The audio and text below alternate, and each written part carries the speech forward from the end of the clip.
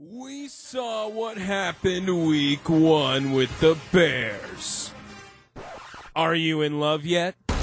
It's time for Tundra Talk on WTMJ Nights. Here's your host, Brian Newton, with Brandon Sneide. Yeah, man, week 2 is getting ready to roll in the NFL. Brandon is back, as we are going to do every Thursday night. We are going to talk Packers football, look back, look forward, get all the insight. Brandon, you had to be very happy on Sunday with the performance of the green and gold. Brian, good evening. It's always a pleasure and an honor to be here with you. I cannot tell you enough. It is nothing trumps in the sports world when the Green Bay Packers beat the Chicago Bears. And this one was just a little extra special. Had a little love, Brian, if you want to say. Yes. Had a little love in this defeat. And boy, I'm still riding the high. I couldn't sleep Sunday night. And it was week 1. You know, it doesn't mean anything necessarily outside of bragging rights, but man, did that feel good. That felt good. Well, it was an embarrassment on the other side of the field. So the Packers came in, everybody was like, "Oh, let's see what Jordan Love can do." His passing was good. He did a very nice job. The defense held the Bears. Now that probably they're going to have a lot harder tests down the road, to be honest. Sure. The only threat the Bears had offensively that they had to take care of were a couple big runs by Justin Fields. But other than that, everything was clicking. The special teams were clicking. Lucas Van Ness gets his first sack, so he's cementing himself as a threat, as a pass rusher. Everybody's excited. Were there a couple things that you saw in the game, or things that you want to temper Packers fans' expectations just coming out of week 1? Just go, pump the brakes just a little because I'm looking at this. No, I'm Super Bowl or bust, Brian. That's the standard. There you now. go. That's the standard. But a couple things, though, that to kind of hit off of what you talked about. Jordan Love, right? I don't think it needs to be stated enough that he had a better game than I think people are giving him credit for. Now, if you open up the box score and you're like, 15 of 27, 245 yards, 3 touchdowns, sure. But if you do a little bit more digging, you look at it a little bit more, like, why are people talking about Jordan Love? On 3rd and 4th down, 8 of 10, 141 yards, 2 touchdowns with a perfect 158.3 passer rating. That's the difference in the game. And I know the Bears aren't very good, and the Packers defense played as good as they should have against an offense that was inept, and they did their job. However, Jordan Love doesn't make that touchdown pass to Aaron Jones on 4th and 3. That could change the game. I mean, yeah, it can't be overstated. No, you're right. How the 3rd and 4th down conversions are unbelievable. Crucial. I mean, if you're talking about winning and losing games, that's where it is. And the Packers were not good last year, and it's not a knock on Aaron Rodgers, but they just weren't efficient enough on 3rd and 4th downs last year. I call them the money downs, to where you could be a decisive. If you're in a game, that was the decisive moment. And man, did he just look the part? And I want to maybe pump the brakes on myself with Jordan Love, but he looked like, when you were watching him, he was decisive. He looked like he had control of the huddle. It looked like he knew what he was doing at the line of scrimmage. He ran over a guy on 3rd down to, get them in range to go for it on 4th and 3. That was the Aaron Jones touchdown. He just looked like a guy where I'm not going to, again, pumping the brakes on Brandon here, but a lot of his throws, the way he was moving, his mechanics, the arm flow, looked a lot like the former quarterback that was playing in Green Bay last year. Looked a lot like him. Well, you wouldn't doubt that, really, having watched for 3 years and studied under 12 that this was coming up. Was there any concern with the downfield throws? He overthrew a couple, he underthrew a couple. This was something that people were talking about during the preseason. Is that going to be obviously it's something that can be worked on and improved, but when you look at everything else, how scary is that? I don't think it's scary. Does it put up a flag like, hey, I just want to keep an eye on that? Sure. he has a real connection with Romeo Doubs. And again, I don't want to get too far ahead of myself, but those two, I've watched them in person, seen them up close. I mean, they really have a close connection on and off the field. They really know each other very well. I'm not worried about that. My concern, I guess, would be the absence of Christian Watson. He hasn't practiced again this week with the hamstring injury. His timing with Christian Watson all summer has been kind of up and down. And again, Christian Watson is an alien, right? Like, he's a freak, like 4.3, 4.2 speed. So that's going to take some time to get used to. I think a couple of those overthrows, and I don't want to put the blame on anybody outside of Jordan Love, because I think you should probably put the football on the numbers regardless. But it looked like Luke Musgrave in that corner of the end zone. He kind of ran his route a little flat. Matt LaFleur talked about it in his Monday morning press conference, kind of wanted him to go upfield a little bit more. But I think it also needs to be stated, Brian, these guys are all rookies. I mean, he is literally throwing to – Romeo Doubs is his veteran receiver. He just got drafted last year. That is an amazing fact. You know what I mean? Like, they're the youngest roster in the NFL. Yeah. There's going to be growing pains. I think these things are going to be expected, but you're also going to get those splash plays like that Luke Musgrave. Jordan Love fumbled the ball, picked it up, ran it, chucked it 50 yards. Luke Musgrave is falling over his legs, but he caught it. You're going to have those really low moments, and it's going to be like, oh, here we go, and then it's going to be a big play. So I think it's a growing pain. Nothing downfield concerns me with Jordan Love. His arm out of Utah State was never in question. He can make every throw.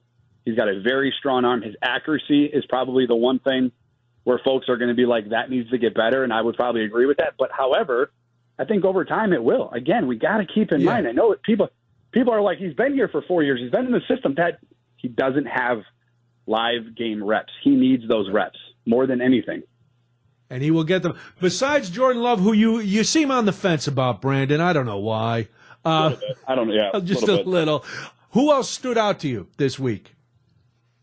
A guy that was a former first-round draft pick, 2019, got a ton of criticism a year ago, and rightfully so, and a position going into this year that was in question on who was going to step up in that room, and that was Darnell Savage. He led the team in tackles. He was flying all over the field. It was a position that you and I talked about it last Thursday going into this game, where we were like, man, you and I might do start in that role up in 1265 Lombardi Avenue, because they just didn't really have anybody all summer or all spring that was stepping up to be the starter. But Darnell Savage looked like the guy that they drafted in 2019. He looked like a guy that was not thinking as much as he was playing. And that was encouraging to see, because if Darnell Savage can come into that safety position and solidify himself and solidify that position for a very stout defense, and that defensive front was pretty darn good. That's another standout. But we talked about it last Thursday as well. That front seven for the Green Bay Packers is no joke. Just ask Justin Fields. He's probably still running from them. He probably is. He's hearing them in his nightmares. Yeah, Darnell Savage at the safety position was my other standout. What about, there was during training camp, and Anders Carlson, the kicker, had missed a bunch. People were starting to get a little worrisome. He comes in the other day, hits all 6 of his kicks, 5 extra points, and then that 52-yard field goal.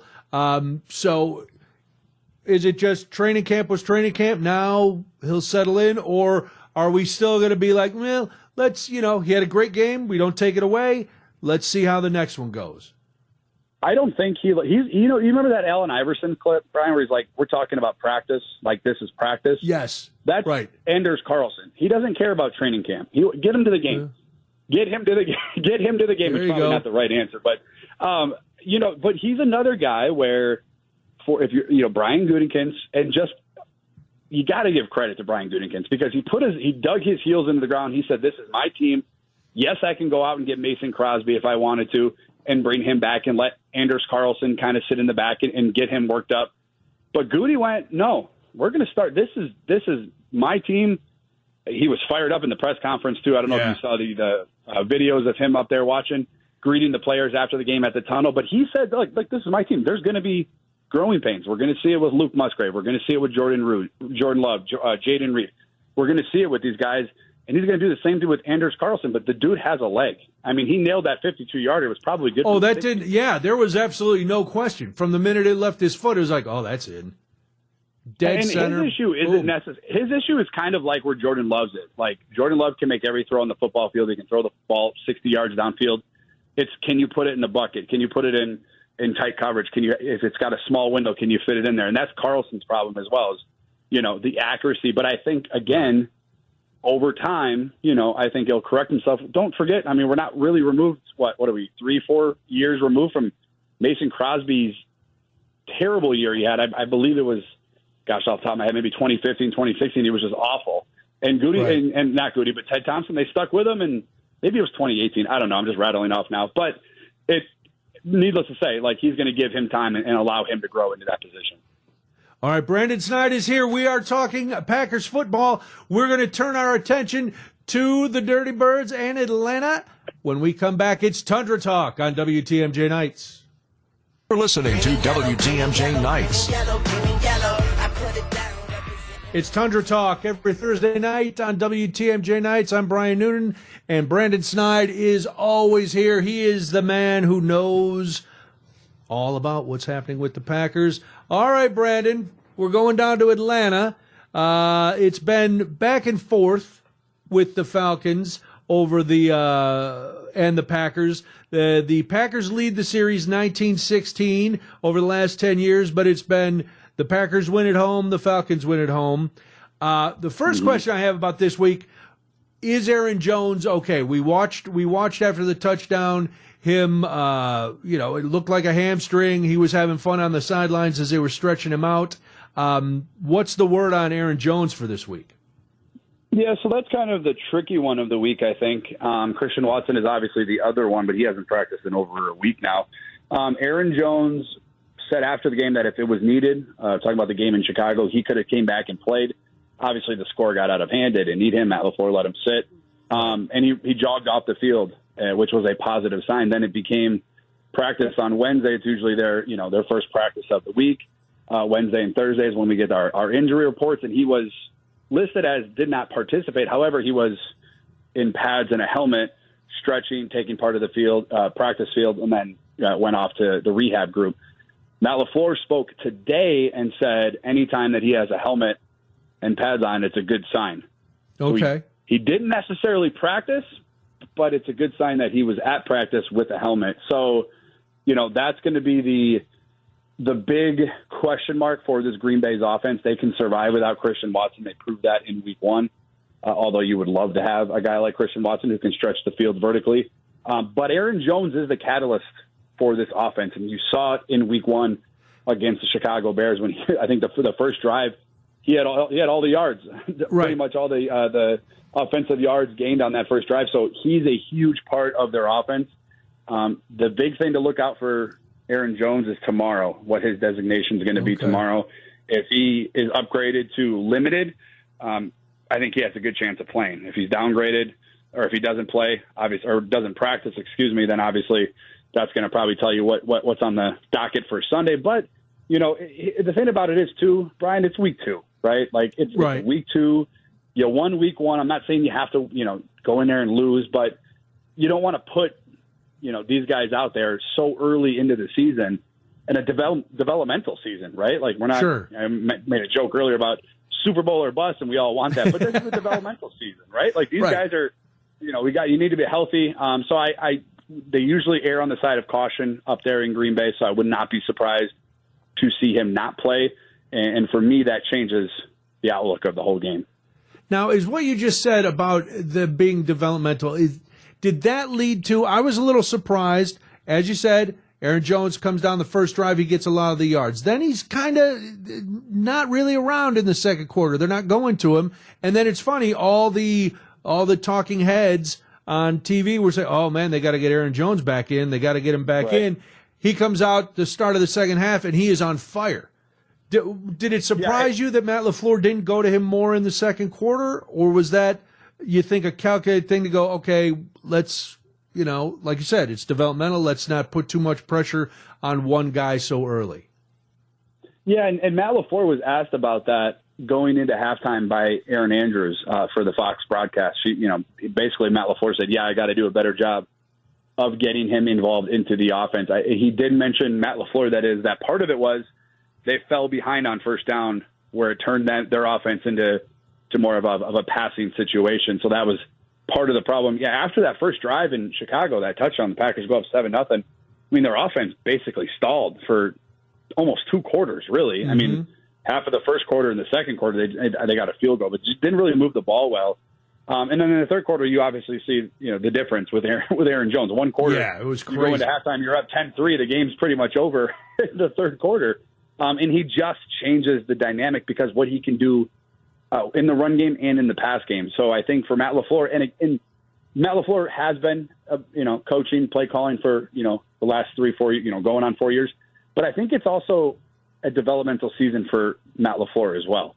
Okay. Right? He doesn't have a 4-time MVP, All-Pro, right, Hall of Famer, arguably the greatest quarterback ever under center anymore, right? He's kind of running his show now, so I think it's a little bit of growing pains for him, and you kind of saw it at the end of the first half where they were going to kick that field goal 7-6, and Jordan Love took a sack, and there's 30 seconds on the clock, and he waited until there was 4 seconds to call a timeout. So I think he's kind of learning and adapting as well, like, crap, I don't have a guy like Aaron Rodgers to, help me kind of walk me through, certain things and see certain things. So I don't want to give Matt LaFleur too much of a break, but I think there's, maybe a year, a week or two, and he'll figure it out. All right. What are your big keys to the game this week?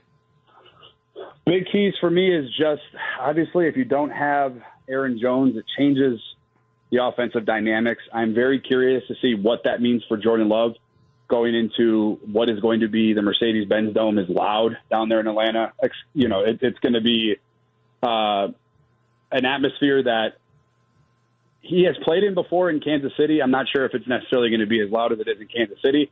How does he react to the Atlanta Falcons defense, who looked pretty good up front? They looked pretty good. Mm-hmm. I mean, they packed. They brought it to Bryce Young in Carolina, winning in week 1. So they're 1-0. The Green Bay Packers are 1-0. Can the Green Bay Packers at any point in the game establish any part of a running game? A.J. Dillon looked awful in week 1. He didn't look good in week 1. So I'm curious to see if they can get a run game going against that front seven for Atlanta, who's pretty good. On the outsides, they're not bad either. A.J. Terrell for the Atlanta Falcons was locked down in week 1. Can Jordan Love get anybody else in that offense involved outside of Romeo Doubs? He found Luke Musgrave in week 1, who just kind of looked like a baby giraffe running down the sideline. So hopefully he can fix that route running. But I think the key is obviously, how does Jordan Love react? Does Atlanta blitz him? Chicago didn't blitz him, Brian, which was really weird. No. They didn't bring any pressure to Jordan Love in that Packers offense. He had 7 seconds, darn near. Yeah, I don't think they practiced that. They didn't do a lot of work in training camp. I don't think. I don't know what they were so busy. Yeah, they were so busy tweeting at Packers fans. But I think that that's the key. Does Atlanta blitz? If they do blitz, how does Jordan Love react? How does Matt LaFleur react? How does he? Because if you don't have Aaron Jones, the big key is Aaron Jones. The Packers have Aaron Jones. I'm not worried. They have Aaron Final Jones. Score? Final score 27-23. The Green Bay Packers go into week 3, their home opener against the Saints, undefeated. Very nice. Brandon, it is always a pleasure. We will do this again next week. Thank you, as always, for your insights. Brandon Sneide, you hear him in the morning doing sports. You hear him all over. You read him on WTMJ.com for all his thoughts on the Packers and everything sports. Brandon, we'll talk to you next Thursday on Tundra Talk. We got to do this. Then it's news time. Thanks, Brandon. Thanks, guys. The 90s.